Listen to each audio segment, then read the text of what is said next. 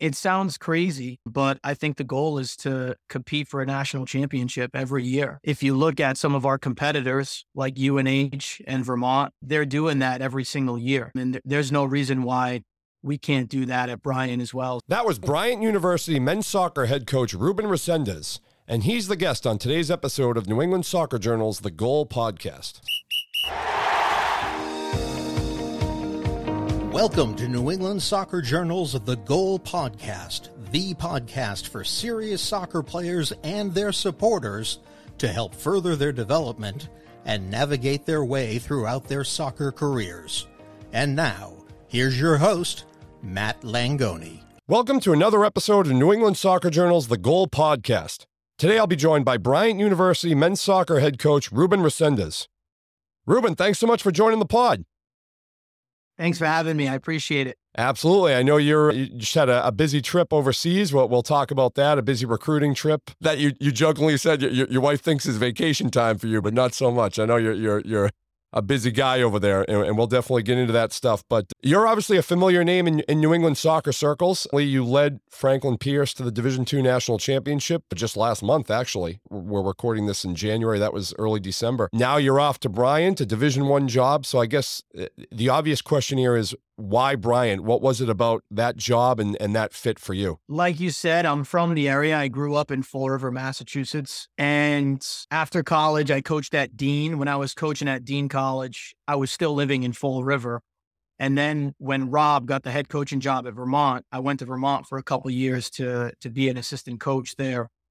And then when the position opened up at Franklin Pierce, and when I got the job, I actually lived in Swansea, Massachusetts with my wife, which was 2 hours away from Franklin Pierce. So for 4 years, I've been driving by Bryant every single day on my way to Franklin Pierce. And actually 3 of our assistant coaches, we carpool together.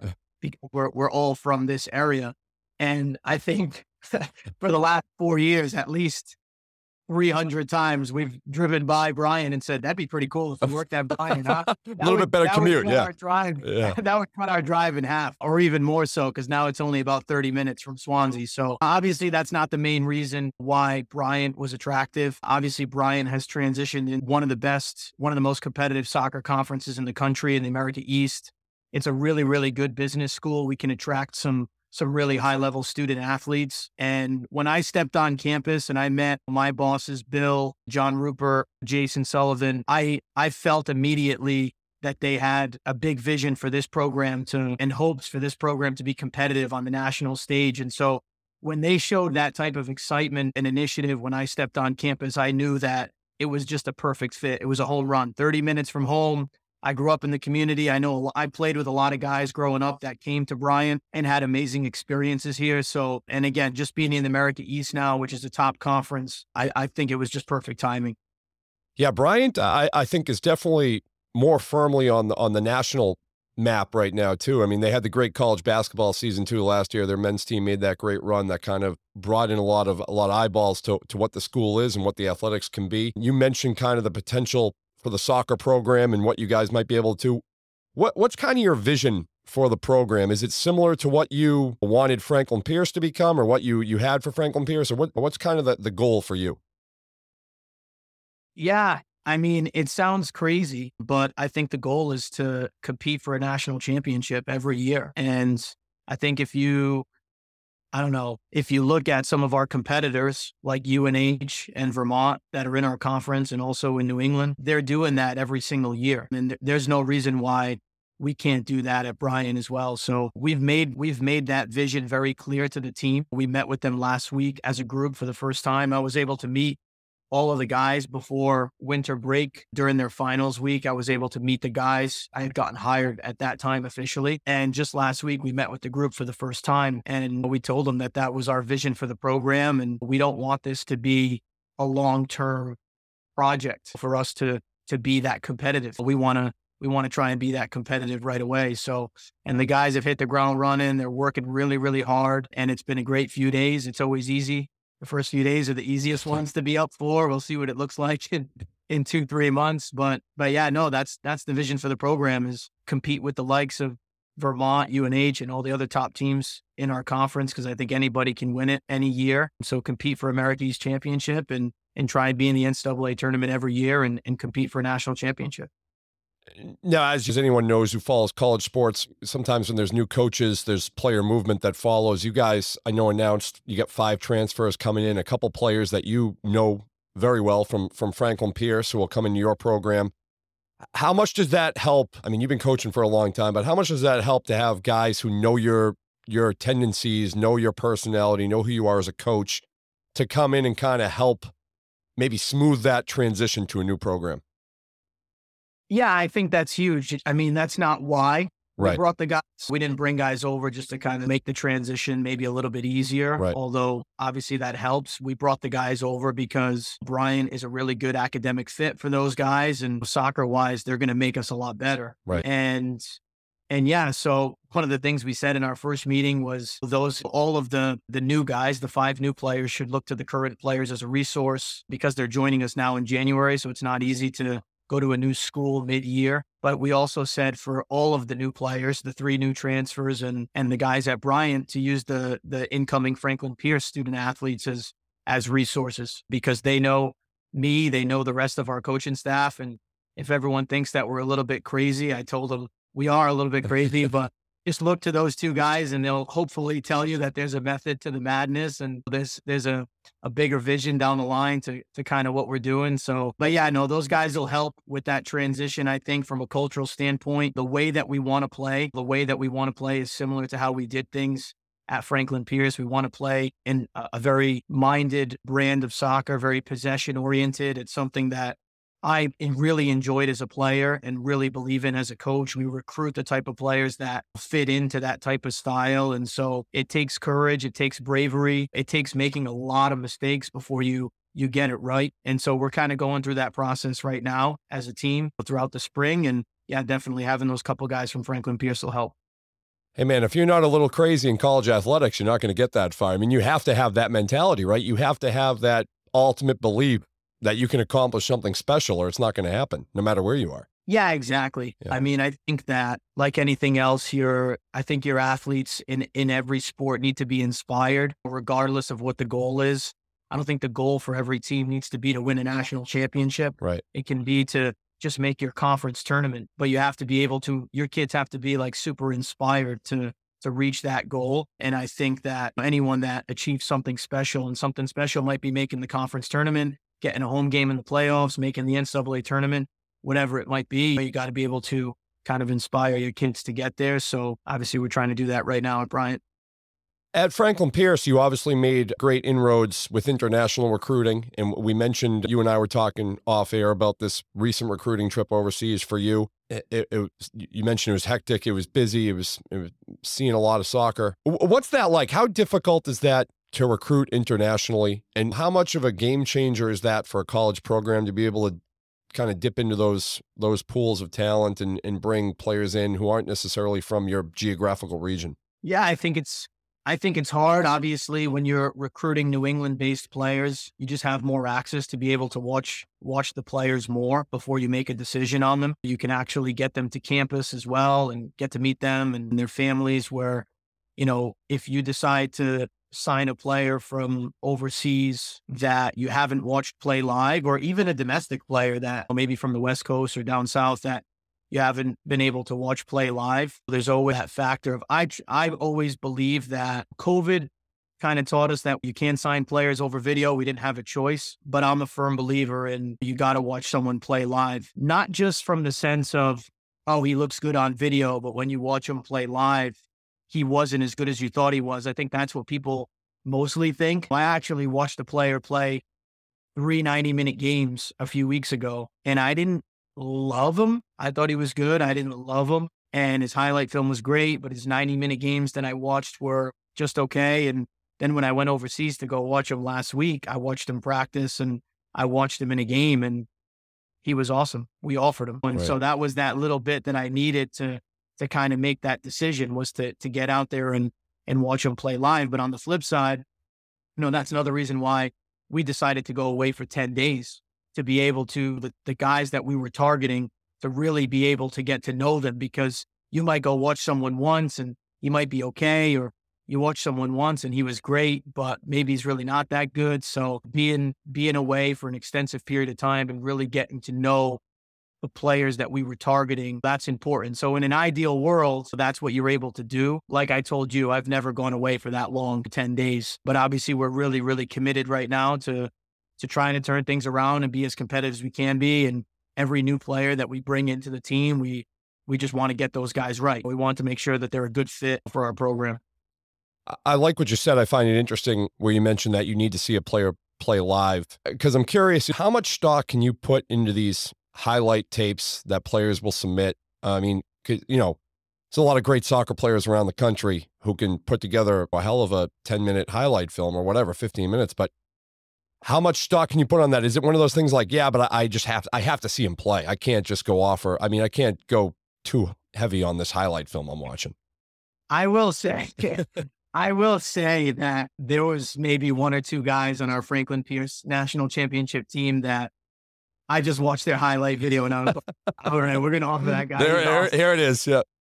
I think depending what you're looking for, I think there are certain positions that you need to watch them play live. Yeah. You need to see them make mistakes. You need to see them make different types of decisions. You need to see them in different scenarios. But for example, I think if you're looking for, let's say, get an attacking player, for example, and you're looking at his highlight video and it's just full of him beating players 1v1 and creating chances and scoring goals and assisting. And it's like, well, if he can do that often over the course of one season, maybe that's the type of guy that, of course, you want to watch him play live, but off of a highlight video, you're like, okay, that's a guy that we know we want, versus someone who's a midfielder that can maybe put together a really good highlight video, or a center back can put together a really good highlight video.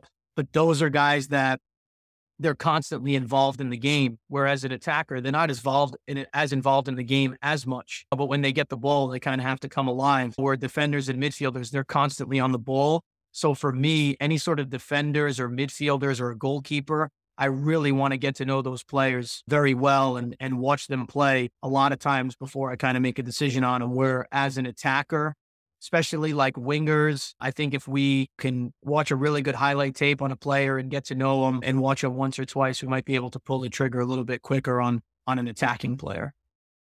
It's not a stretch to say the America East is one of the better conferences in the country. I mean, you kind of touched on it, Vermont and UNH, just what they were able to accomplish recently. What's it going to be like to navigate through that schedule and play those programs? Yeah, it's interesting. I think it's a little bit different than the NE10, because in the NE10, it's a bigger conference. The America East has 8 teams, I think, and the NE10 had 12, 13 teams. And so you get your conference play started a bit earlier. And in the America East, conference play starts a bit later in the season, and we get a decent amount of out-of-conference games before we get to that point. So I kind of like that, especially taking over a new team. We're naturally, and we're recruiting a lot of new players too. So naturally, there's going to be a lot of ups and downs. Even though I believe we'll have a talented team, I think there's going to be a lot of ups and downs. College preseason is only, I think, 17 days long. So it's impossible to get 110% fit. It's impossible to implement all of your ideas defensively in the attack on restarts within 17 days. So it's actually great that we'll get to play a lot of non-conference games, good games against competitive teams. We're on the road a lot next year. So hopefully that makes us a little bit stronger. And I think next year we have 4 home games in conference and 3 away games. So, and then the following year we'll have 4 away games and 3 home games, just kind of the way it played out. So that's good for us. But yeah, like you said, it's a really, really competitive conference. I spent a couple of years as an assistant coach at Vermont. And I remember in our first year in 2017 was Rob's first year as head coach. The year prior, Vermont had made the NCAA tournament. That was the year they had Brian Wright, Bernard Yeboah, really, really good team. And a lot of the guys graduated in the following year. Rob's first year and my first year there, I think we were picked to finish 7th in the conference, just because a lot of the coaches knew that a ton of the guys graduated, a lot of turnover. And I think that year we ended up finishing in first place in the regular season. And I think our overall record was 10-8 or 10-7. And so we were just above 500 team. But it just goes to show you that anything can happen in that conference. And it's only a few games. It's not a 12-game conference schedule, where the better team will probably win the league. It's a 7-game conference schedule. So I think in a smaller conference like that, I don't think the most talented or necessarily the best overall team over a 15, 16, 17 game period necessarily wins the league every single year. And that's great for us because I think that as a new program that hopefully is going to be inspired and believe that we can achieve something special right from the get-go. Well, that's what we did at Vermont in 2017. And that's what we hope to do at Bryant as well. Again, it's not going to be easy. Anybody can beat anyone on any given day. We have a difficult road trip this year too to UMBC. That's never an easy one. It's a flight and a couple days away from campus. But yeah, competitive conference, but we're looking forward to it. New England Soccer Journal's The Goal will return after this. Hey, here's a great new idea in fundraising. Soccerhead's New England Comedy Fundraisers. This is better than a stand-up show. It's an event that your community will never forget. You'll get soccer-themed comedy with Paul Nardizzi, who has been on Conan O'Brien, and Nessun Comedy All-Stars, along with Dave Radigan from Sirius Radio Comedy, and Jim Roberti. There will also be giveaways and all sorts of extras. Want to make money for your soccer club and have fun while doing it? Email the guys at soccerheadsnewengland@gmail.com. That's soccerheadsnewengland@gmail.com.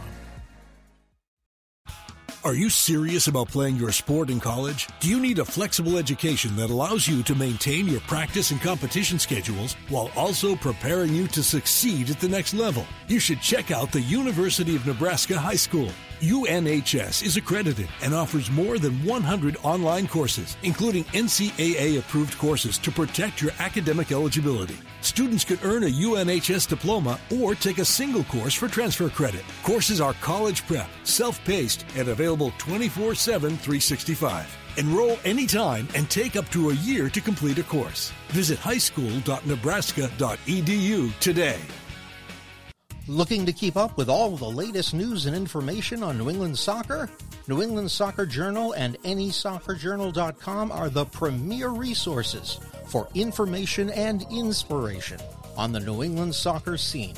Have every issue of New England Soccer Journal, the magazine, delivered to your home or office. And don't forget to stay in the game every day with a digital subscription to AnySoccerJournal.com to receive soccer coverage on clubs, college commits, prep and high school, Division I, II, and III colleges, showcases, rankings, and so much more. Get in the game and behind the scenes now by going to AnySoccerJournal.com. Just click on the subscribe button and start the subscription that is right for you today. New England Soccer Journal is a Siemens Media publication. Siemens Media. Inspiring. Informative. Insightful. How do you have to change, if at all, as a coach going from a D2 program to a Division I program? Are there any major adjustments you need to make, or is it just soccer's still soccer and your principles are still your principles and everything's kind of similar?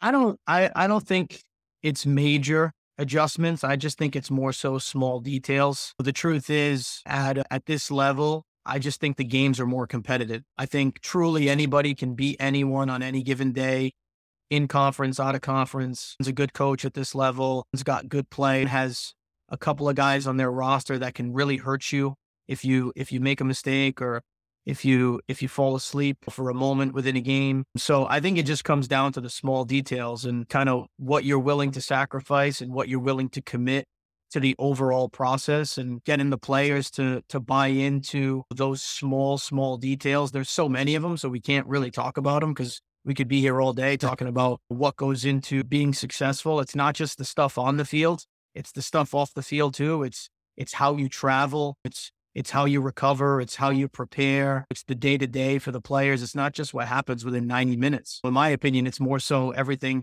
outside of the 90 minutes that makes the difference at this level. So yeah, I think it just nothing major. I think it's just going to come down to the small details. And personally, I'm a little biased, but I think that's something we always focused on at Franklin Pierce. And I think that's why we were able to achieve what we achieved. And again, at this level, it's going to be much harder. It's going to be super competitive because everyone is is putting in that extra effort, those small details, and is committed to being successful at this level. But again, I think if we just stay true to our process and just focus a little bit more on those small details, mainly off the field, I think we'll be okay. Well, you certainly left Franklin Pierce on a high note with a national championship. I mean, that's as good as it gets in your last season there. What was that run to a national championship like last season? A lot of highs for you guys, obviously. How many did you lose a game last season? One loss? What did you have? We tied one. 25 wins and one tie. So I mean, you didn't taste defeat at all in that season. So it was kind of a direct path to a championship. But what was that season like?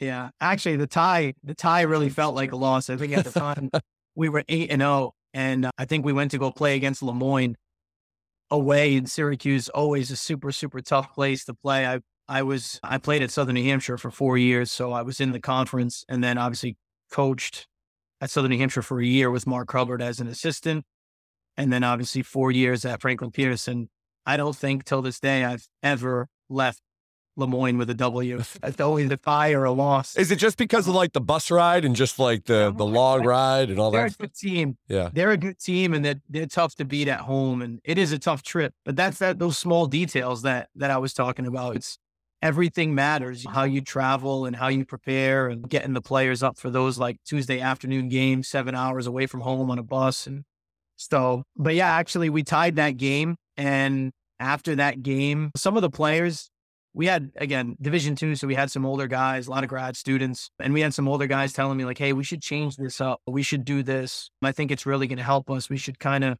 add another midfielder and take away a striker, and we think that'll help us break down teams and stuff like that. And it's like, no, we've been playing a 4-4-2 for the last 3.5 years, and we haven't lost much. Like, just shut up and keep going. And then that game we tied, and it was a long bus ride home, and just scratching my head the whole time. I was like, I'm going to listen to these guys. Yeah.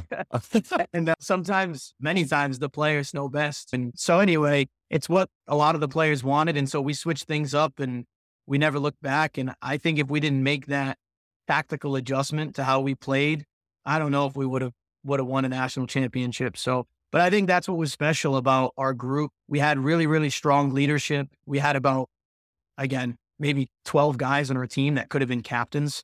Out of the 30 players on our first team, we had a roster of 50 because we had a JV team. But out of the 30 guys on the varsity, we probably had, again, almost half the team could have been captains. We had 5 captains, but the leadership was so strong, and everyone wanted what was best for the team, regardless if they were playing, not playing. The culture was amazing. I know culture is such a big buzzword that everyone uses. And I think we don't all pretend, but I think we all talk about creating like a strong culture and a championship culture. And again, we all have our own idea of what we think that is, and it might be different for everybody. But I learned a little bit truly of what that was this year. And it wasn't anything that I could teach or completely develop. I think it was just inside a lot of the players, just really, really good people, good leaders, obviously really talented guys. And that obviously helped us win it all in the end. Now that national championship match, that was out in Colorado, right? Seattle. We played against. Yeah, we played against school from Colorado. That's what it was. It was in Seattle. That's what it was. What was the weather out there in Seattle for that one? It was interesting. It was cold. I'm trying to think. The semifinal was really cold. Yeah. And fortunately for us, we were able to score a couple early goals. We won that game 5-2. And then for the final, it actually snowed. Yeah, I thought that's why I asked. I thought I saw some photos of people shoveling snow off the field before the game started. It snowed like 2 inches overnight. And again, it was kind of crazy because obviously the way that we play, we like to again, like I said, we're a possession-oriented team. We build from the back. We play through the lines, and that playing in the snow doesn't suit us very well. But for our opponent in the final, I think they would have been happy kicking around in the snow with us. And so our guys, it was so funny. Just all of our guys just started grabbing shovels, shoveling the field. And it was so funny. And nobody on the other team grabbed the shovel. Oh yeah. They were hoping for more snow. Yeah. I think maybe a couple of their assistant coaches were helping out just because maybe they saw our whole team shoveling. So we should probably do something. But our whole team was shoveling the field. And I think the NCAA did the right thing. They pushed the game back about half an hour. And once the sun came out, it helped a bit. And so the field was clear for the game, thankfully. And obviously I think that really helped us. So, but yeah, the guys were awesome before the game and committed to doing whatever it took. But that was that, again, that little something different I'm talking about. I don't know if every team I've ever been a part of would have taken shovels out to shovel the fields. I think some guys have been like, we're in the national championship. Like, we're not shoveling a field, but our guys are like, all right, take my jacket off. I'm going to start shoveling this field. And yeah, no, it was awesome. Now, shortly after that national championship, that's when Bryant made the announcement that you were the new head coach. What are those conversations like? Is it tough to depart a program, especially after you had that kind of success? I mean, you mentioned you had some older players, you had some grad student players, so they were probably going to be moving on anyways. But what are those conversations like to talk to the players, guys? I'm heading to Bryant. I'm super proud of what we built. What's everything like in that regard?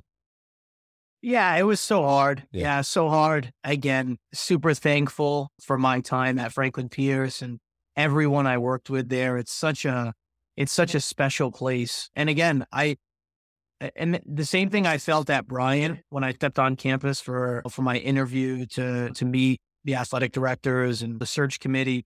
I felt that same thing at Franklin Pierce 4 years ago when I stepped on campus, and that feeling that I got of like, we could do something special here, not just win ball games, but do something really special here and create one of the best Division II college soccer programs in the country. So I think obviously this was always the goal. Number one, to get closer to home. I have a couple of kids. I have a 3-year-old daughter, a 1-year-old daughter, a wife, and I was driving 4 hours a day, every day to get to Franklin Pierce. And we talked about moving to New Hampshire.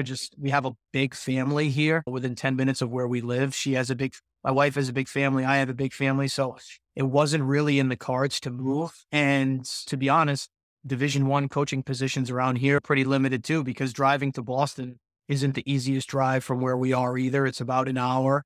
And so we have a few really, really good schools here in Rhode Island that obviously was a good fit. And when the opportunity came up at Bryant, it was a great professional opportunity. I more so took the job because of the impact that I believe I can make at Bryant, and what we can do here, I think, is truly special. But obviously to be able to ease the burden on my family and hopefully be a better father, a better husband, a better son, a better brother, a better friend, that's something that was obviously huge too. And the players at Franklin Pierce knew that. I think they knew that our coaching staff was driving 2 hours every day for 4 years. And every day they called us crazy because we practiced at 10 o'clock in the morning. we were leaving this area around 5:30 in the morning, 6 o'clock in the morning every day to beat the traffic. So I think the guys were happy for us. I expected guys to be disappointed, but I think that most of the guys were truly happy for us. And I think that's what's so special about what we created there is that I've left jobs in the past where I remember leaving Dean to go to Vermont as an assistant, and the players were like heartbroken, right? Like, and angry. Yeah. And I was like, wow, I didn't expect that. I thought they were going to congratulate me. Yeah. And obviously when I left Vermont to go to Franklin Pierce was different because I was just an assistant coach. So the guys were happy for me. But this move, I was kind of nervous. I was like, oh, there's 50 guys on this team. I wonder how they're going to feel about this. Right. But again, obviously I had to do what was best for me and our coaching staff, and the guys were great. They were super happy for us. So.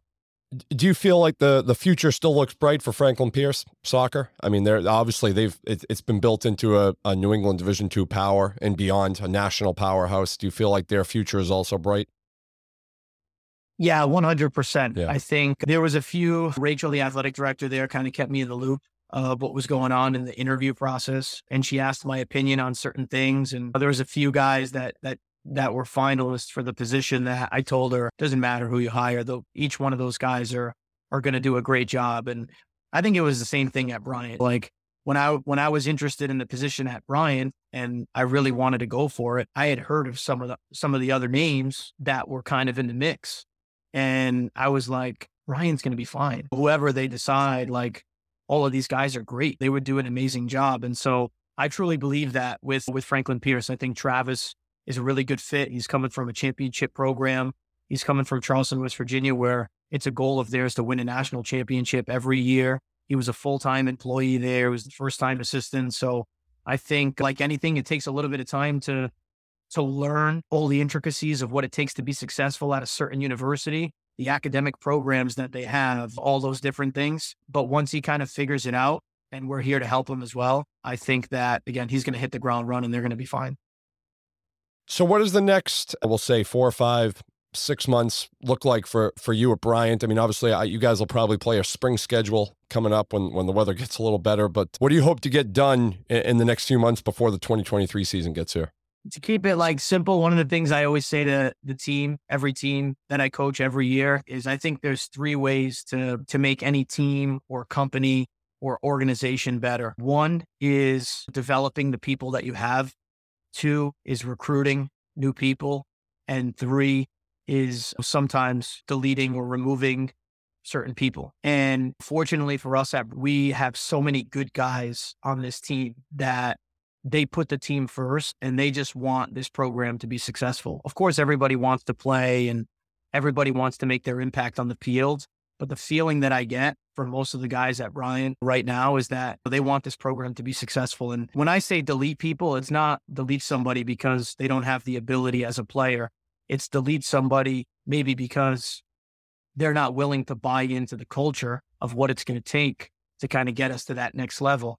And again, I've only been here for a few days with the new team. It's been 1 week of training, but these guys are so committed to getting better every single day. It's honestly the hardest working team that I've ever coached or been a part of. These guys are busting their butts every single day to get better. And so that's great. So for the next 3 months while they're on campus, we're going to do everything we can to develop each player individually, develop the group collectively, input all of our ideas, how we want to play, how we want to attack, how we want to defend, how we want to live every single day off of the field, the habits that we want to create, and just, again, start creating that process that we want to go on with in August. And then while we're focusing on the current team, of course, we need to hit the recruiting trail. And we brought in 5 mid-year transfers that are right away showing their quality and they fit in great. They're also great guys. They're working hard.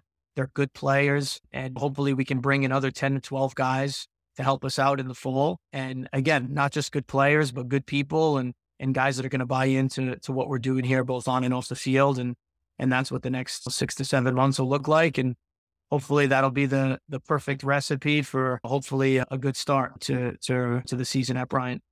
Well, it's exciting times for sure at Bryant. It's going to be fun to see how you guys compete in the America East and all that. And we'll certainly be keeping tabs on everything. But Ruben, I want to thank you again for joining us today. Thank you for having us on. I really appreciate it, guys. Thank you so much. Thank you for everything you do for New England soccer. I think it's great. I don't know if the Journal was around when I was a player or early on in my coaching career. I can't remember. But I think what you guys do is great for soccer in New England. So great job. And thank you for all you guys do. We really appreciate that. Thanks so much.